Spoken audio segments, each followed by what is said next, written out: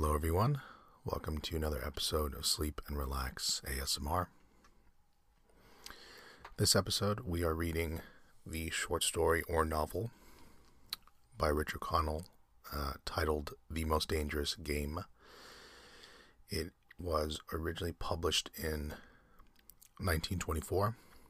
I found it from a website I think called feedbooks.com. I think it's what it's called. And anyway, I had sort of looked back on the upload schedule and noticed that I really hadn't released any short stories or fairy tales or folklore in a while. So figured I would do that. So,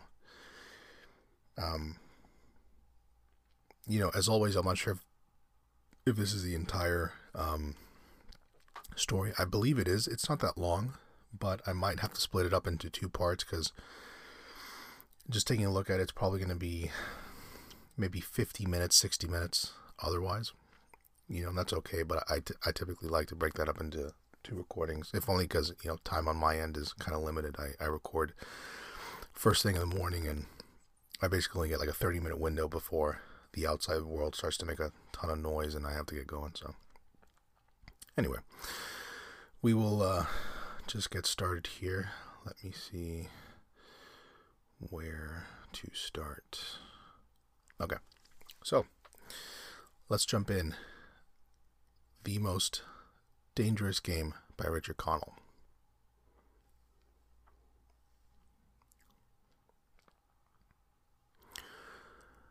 Off there to the right, somewhere, is a large island, said Whitney. It's rather a mystery. What island is it? Rainsford asked. The old chart calls it Ship Trap Island, Whitney replied. A suggestive name, isn't it? Sailors have a curious dread of the place. I don't know why. Some superstition. Can't see it, remarked Rainsford, trying to peer through the dank tropical night that was palpable as it pressed its thick, warm blackness in upon the yacht. You've good eyes, said Whitney, with a laugh, and I've seen you pick off a moose moving in the brown fall bush at 400 yards, but even you can't see 4 miles or so through a moonless Caribbean night. Nor 4 yards, admitted Rainsford.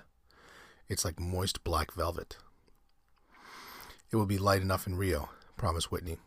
We should make it in a few days. I hope the Jaguar guns have come from Purdy's. We should have some good hunting up in the Amazon. Great sport, hunting. The best sport in the world, agreed Rainsford. For the hunter, amended Whitney, not for the Jaguar. Don't talk rot, Whitney, said Rainsford. You're a big game hunter, not a philosopher. Who cares how a Jaguar feels? Perhaps a Jaguar does, observed Whitney. Bah, they have no understanding. Even so, I rather think they understand one thing. Fear. The fear of pain and the fear of death. Nonsense, said Rainsford. This hot weather's making you soft, Whitney. Be a realist. The world is made up of two classes, the hunters and the huntees.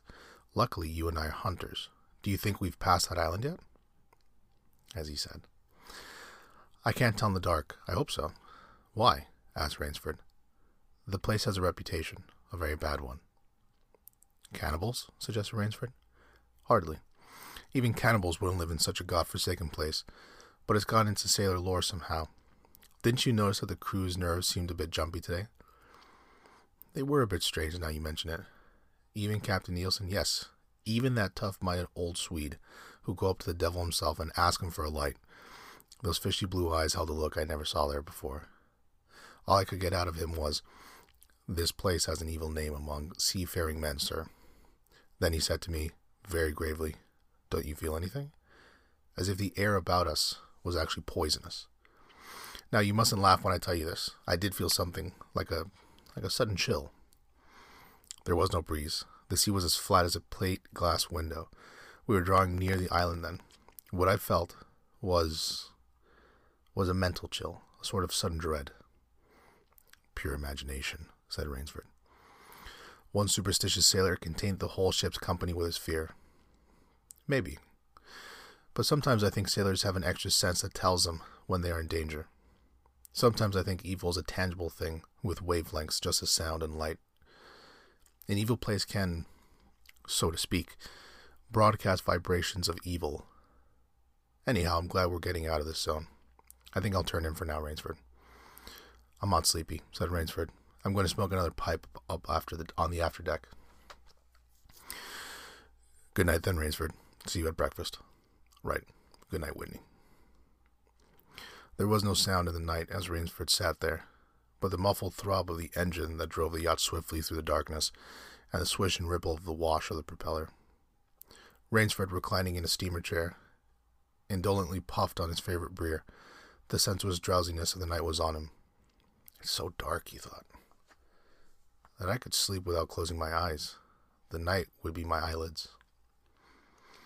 An abrupt sound startled him. Off to the right he heard it, and his ears, expert in such matters, could not be mistaken. Again he heard the sound, and again. Somewhere off in the blackness someone had fired a gun 3 times. Rainsford sprang up and moved quickly to the rail, mystified. He strained his eyes in the direction from which the reports had come, but it was like trying to see through a blanket. He leaped upon the rail and balanced himself there to get greater elevation. His pipe, striking a rope, was knocked from his mouth. He lunged for it. A short, hoarse cry came from his lips as he realized he had reached too far and he had lost his balance. The cry was pinched off short as the blood-warm waters of the Caribbean Sea closed over his head. He struggled up to the surface and tried to cry out, but the wash from the spreading yacht slapped him in the face, and the salt water in his open mouth made him gag and strangle. Desperately he struck out with his strong strokes after the receding lights of the yacht, but he stopped before he had swum 50 feet. A certain cool-headedness had come to him. It was not the first time he had been in a tight place. There was a chance that his cries could be heard by someone about the yacht, but that chance was slender, and grew more slender as the yacht raced on. He wrestled himself out of his clothes and shouted with all his power. The lights of the yacht became faint and ever-vanishing fireflies. They were blotted out entirely by the night. Rainsford remembered the shots. They had come from the right, and doggedly he swam in that direction, swimming with slow, deliberate strokes, conserving his strength. For a seemingly endless time he fought the sea. He began to count his strokes. He could do possibly 100 more. And then Rainsford heard a sound. It came out of the darkness, a high screaming sound, the sound of an animal in an extremity of anguish and terror. Now he did not recognize the animal that made the sound, and he didn't try to. With fresh vitality he swam toward the sound. He heard it again. Then it was cut short by another noise. Crisp. Pistol shot, muttered Rainsford, swimming on. 10 minutes of determined effort brought about another sound to his ears, the most welcome he had ever heard, the muttering and growling of the sea breaking on a rocky shore. He was almost on the rocks before he saw them. On a night less calm he would have been shattered against them. With his remaining strength he dragged himself from the swirling waters. Jagged crags appeared to jut into the opaqueness. He forced himself upward, hand over hand. Gasping, his hands raw, he reached a flat piece at the top. Dense jungle came down to the very edge of the cliffs. What perils that tangle of trees and underbrush might hold for him did not concern Rainsford just then. All he knew was that he was safe from his enemy, the sea, and that utter weariness was on him.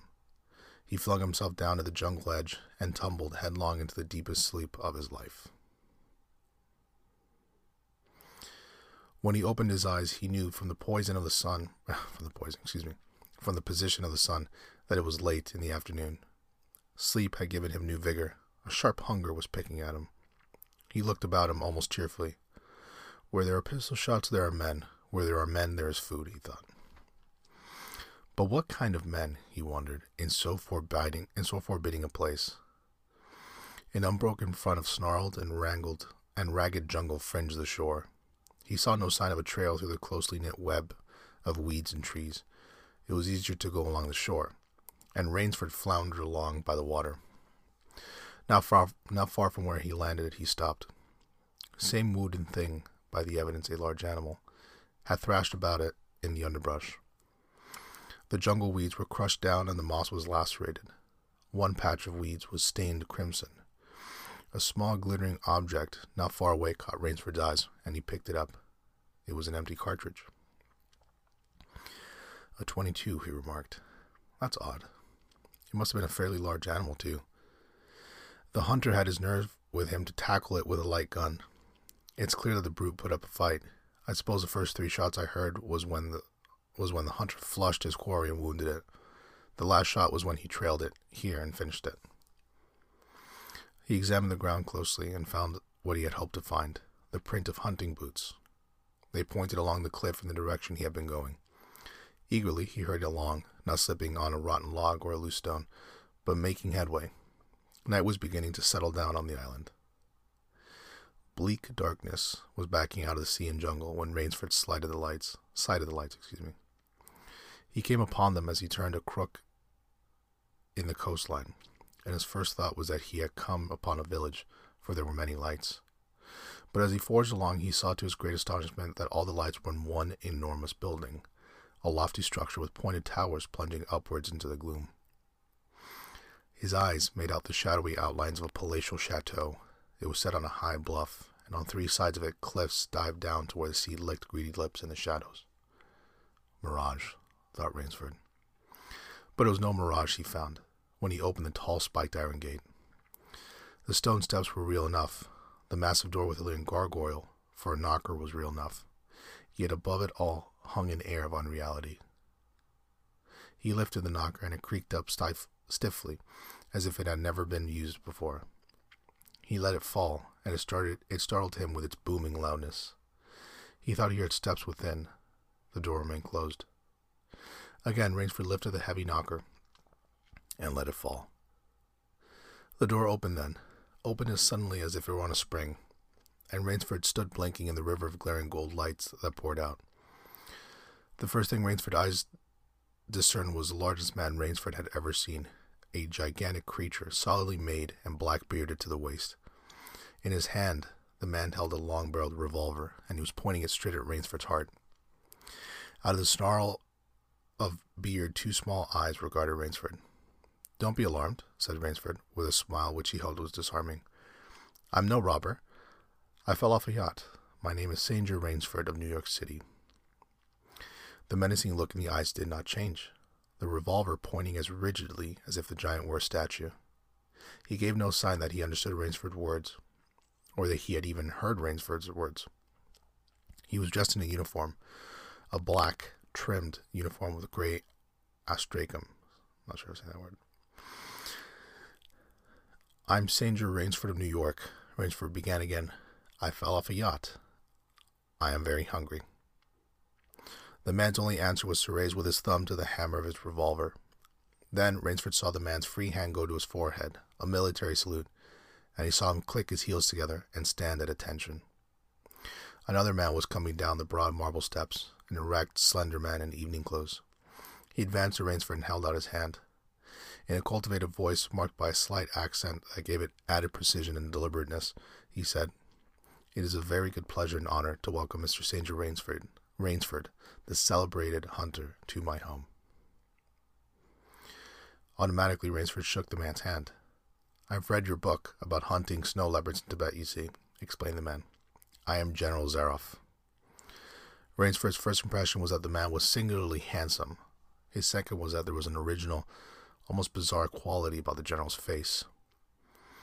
He was a tall man, past middle age, for his hair was a vivid white, but his thick eyebrows and pointed military mustache were as black as the night from which Rainsford had come. His eyes, too, were black and very bright. He had high cheekbones, a sharp-cut nose, a spare, dark face, the face of a man used to giving orders, the face of an aristocrat. Turning to the giant in uniform, the general made a sign. The giant put away his pistol, saluted, and withdrew. "Ivan is an incredibly strong fellow," remarked the general, "but he has a misfortune to be deaf and dumb. A simple fellow, but, I'm afraid like all his race, a bit of a savage." "Is he Russian?" "He is a Cossack," said the general, and his smile showed red lips and pointed teeth. "So am I." "Come," he said, "we shouldn't be chatting here. We can talk later.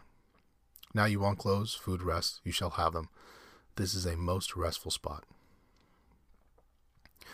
Ivan had reappeared, and the general spoke to him with lips that moved but gave forth no sound. "Follow Ivan, if you please, Mr. Rainsford," said the general. "I was about to have my dinner when you came. I'll wait for you. You'll find my clothes will fit you, I think. It was to a huge beam-ceiling bedroom with a canopy bed big enough for 6 men that Rainsford followed the silent giant. Ivan laid out an evening suit, and Rainsford, as he put it on, noticed that it came from a London tailor who ordinarily cut and sewed for none below the rank of duke. The dining room, to which Ivan conducted him, was in many ways remarkable. There was a medieval magnificence about it. It suggested a baronial hall of feudal times, with its oaken panels, its high ceilings, its vast refectory tables, where 20 men could sit down to eat. About the hall were mounted heads of many animals: lions, tigers, elephants, moose, bears, larger, more perfect specimens Rainsford had ever seen. At the great table the general was sitting, alone. "You'll have a cocktail, Mr. Rainsford," he suggested. The cocktail was surpassingly good, and, Rainsford noted, the table appointments were of the finest: the linen, the crystal, the silver, the china. They were eating borscht, the rich red soup with whipped cream, so dear to Russian palates. Half apologetically, General Zaroff said, "We do our best to preserve the amenities of civilization here. Please forgive any lapses. We are well off the beaten track, you know. Do you think the champagne has suffered from its long ocean trip?" "Not in the least," declared Rainsford. He was finding the general a most thoughtful and affable host, a true cosmopolite. I don't know how to say that word. But there was one small trait of the general's that made Rainsford uncomfortable. Whenever he looked up from his plate, he found the general studying him, appraising him narrowly. "Perhaps," said General Zaroff, "you were surprised that I recognized your name. You see, I read all books on hunting published in English, French, and Russian. I have but one passion in my life, Mr. Rainsford, and it is the hunt." "You have some wonderful heads here," said Rainsford, as he ate a particularly well-cooked filet mignon. "That Cape buffalo is the largest I ever saw." "Oh, that fellow, yes, he was a monster." "Did he charge you?" "Hurled me against a tree," said the general. "Fractured my skull, but I got the brute." "I've always thought," said Rainsford, "that the Cape buffalo is the most dangerous of all big game." For a moment the general did not reply. He was smiling his curious red-lipped smile. Then he said slowly, "No, you are wrong, sir. The Cape buffalo is not the most dangerous big game." He sipped his wine. "Here in my preserve, on this island," he said in the same slow tone, "I hunt more dangerous game." Rainsford expressed his surprise. "Is there big game on this island?" The general nodded. "The biggest." "Really?" "Oh, it isn't here naturally, of course. I have to stock the island." "What have you imported, General?" Rainsford asked. "Tigers?" The general smiled. "No," he said. "Hunting tigers ceased to interest me some years ago. I exhausted their possibilities, you see. No thrill left in tigers, no real danger. I live for danger, Mr. Rainsford." The general took from his pocket a gold cigarette case and offered his guest a long black cigarette with a silver tip. It was perfumed and gave off a smell like incense. "We will have some capital hunting, you and I," said the general. "I shall be most glad to have your society." "But what game, General?" began Rainsford. "I'll tell you," said the general. "You will be amused, I know. I think I may say in all modesty that I have done a rare thing. I have invented a new sensation. May I pour you another glass of port?" "Thank you, General." The general filled both glasses and said, "God makes some men poets, some he makes kings, some beggars. Me, he made me a hunter. My hand was made for the trigger," my father said. He was a very rich man with 250,000 acres in the Crimea, and he was an ardent sportsman. When I was only 5 years old, he gave me a little gun, specially made in Moscow for me, to shoot sparrows with. When I shot some of his prize turkeys with it, he did not punish me. He complimented me on my marksmanship. I killed my first bear in the Caucasus when I was 10. My whole life has been about one prolonged hunt. I went into the army. It was expected of noblemen's sons, and for a time commanded a division of Cossack cavalry, but my real interest was always the hunt. I've hunted every kind of game in every island. It would be impossible for me to tell you how many animals I've killed. The general puffed at his cigarette. After the debacle in Russia, I left the country, for it was imprudent for an officer of the Tsar to stay there. Many noble Russians lost everything. I, luckily, had invested heavily in American securities, so I shall never have to open a tea room in Monte Carlo or drive a taxi in Paris. Naturally, I continued to hunt. Grizzlies in your Rockies, crocodiles in the Ganges, rhinoceroses in East Africa. It was in Africa that the Cape buffalo hit me and laid me up for 6 months. As soon as I recovered, I started for the Amazon to hunt jaguars, for I had heard that they were unusually cunning. They weren't. The Cossack sighed. They were no match at all for a hunter with his wits about him and a high-powered rifle. I was bitterly disappointed. I was lying in my tent with a splitting headache one night when a terrible thought pushed its way into my head. Hunting was beginning to bore me. And hunting, remember, had been my life. I have heard that American businessmen often go to pieces when they give up the business that has been their life. Yes, that's so, said Rainsford. The general smiled. I had no wish to go to pieces, he said. I must do something. Now, mine is an analytical mind, Mr. Rainsford. Doubtless that is why I enjoy the problems of the chase. No doubt, General Zaroff. So, continued the general, I asked myself why the hunt no longer fascinated me. You are much younger than I am, Mr. Rainsford, and haven't hunted as much, but you perhaps can guess the answer. What was it? Simply this. Hunting had ceased to be what you call a sporting proposition. It had become too easy. I always got my quarry. Always. There is no greater bore than perfection. The general lit a fresh cigarette. No animal had a chance with me anymore. There is no boast. It is a mathematical certainty. The animal had nothing but his legs and his instinct. Instinct is no match for reason. When I thought of this, it was a tragic moment for me, I can tell you. Rainsford leaned across the table, absorbed in what his host was saying. It came to me as an inspiration what I must do. And that was? The general smiled, the quiet smile of one who has faced an obstacle and surmounted it with success. I had to invent a new animal to hunt, he said. A new animal? You're joking. Not at all, said the general. I never joke about hunting. I needed a new animal, I found one. So I bought the island, built this house, and here I do my hunting. The island is perfect for my purposes. There are jungles with a maze of traits in them, hills, swamps. But what's the animal, General Zaroff? Oh, said the general, it supplies me with the most exciting hunt in the world. No other hunting compares with it for an instant. Every day I hunt, and I never grow bored now, for I have a quarry with which I can match my wits. Rainsford's bewilderment showed on his face. I wanted the ideal animal to hunt, explained the general, so I said, what are the attributes of an ideal quarry? And the answer was, of course, it must have courage, cunning, and above all, it must be able to reason. But no animal can reason, objected Rainsford. My dear fellow, there is one that can. Rainsford thought. And then he said, but you can't mean, and why not? I can't believe you're serious, General. This is grisly. This is a grisly joke. Why should I not be serious? I'm speaking of hunting.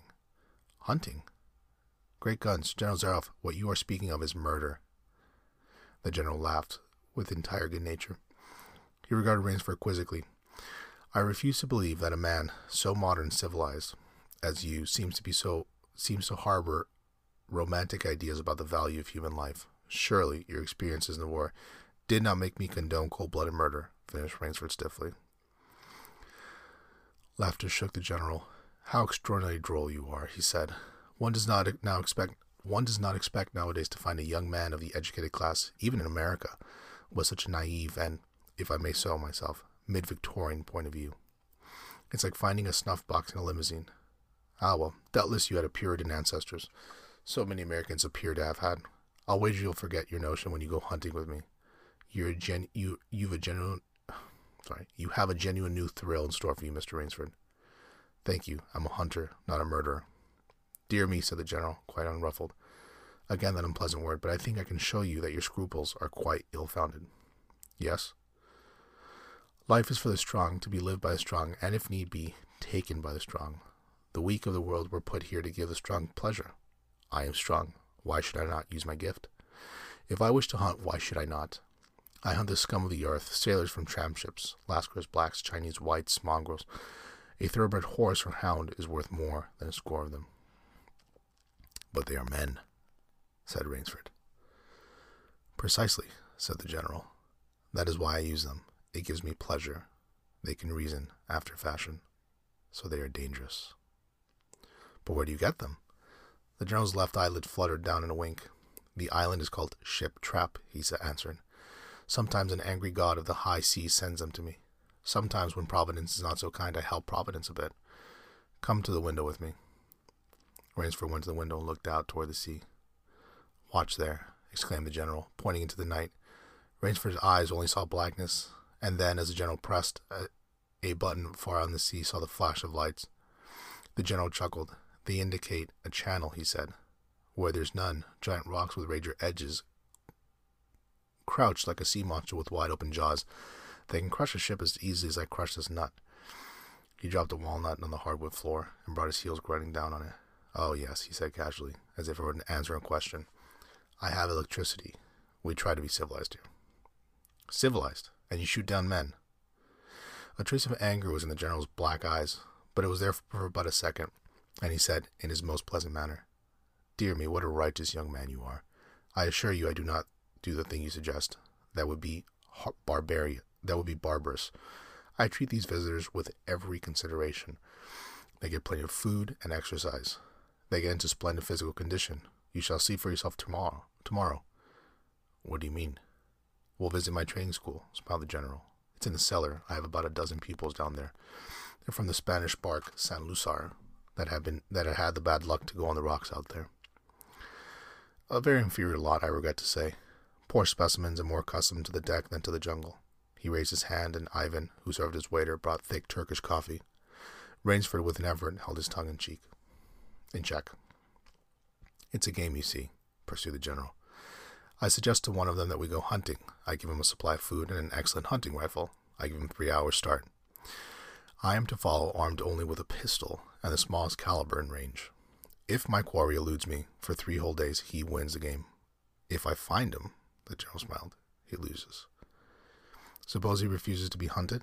Oh, said the general. I give him his option, of course. He need not play the game if he doesn't wish to. If he does not wish to hunt, I turn him over to Ivan. Ivan once had the honor of serving as the official knouter of the great white Tsar, and he has his own idea of sport. Invariably, Mr. Rainsford, invariably, they choose the hunt.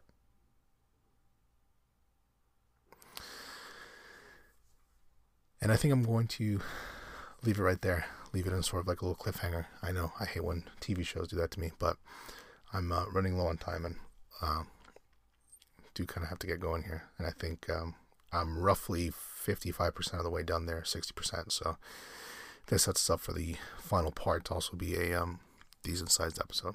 So hopefully you guys enjoyed part 1 of The Most Dangerous Game. Really interesting read for me so far. Even though the text is very small and what I'm seeing here, so it's kind of hard for me to read it well, I guess. But anyway, have any questions, have any comments, you can always get in touch with me at hello@sleepandrelax.com.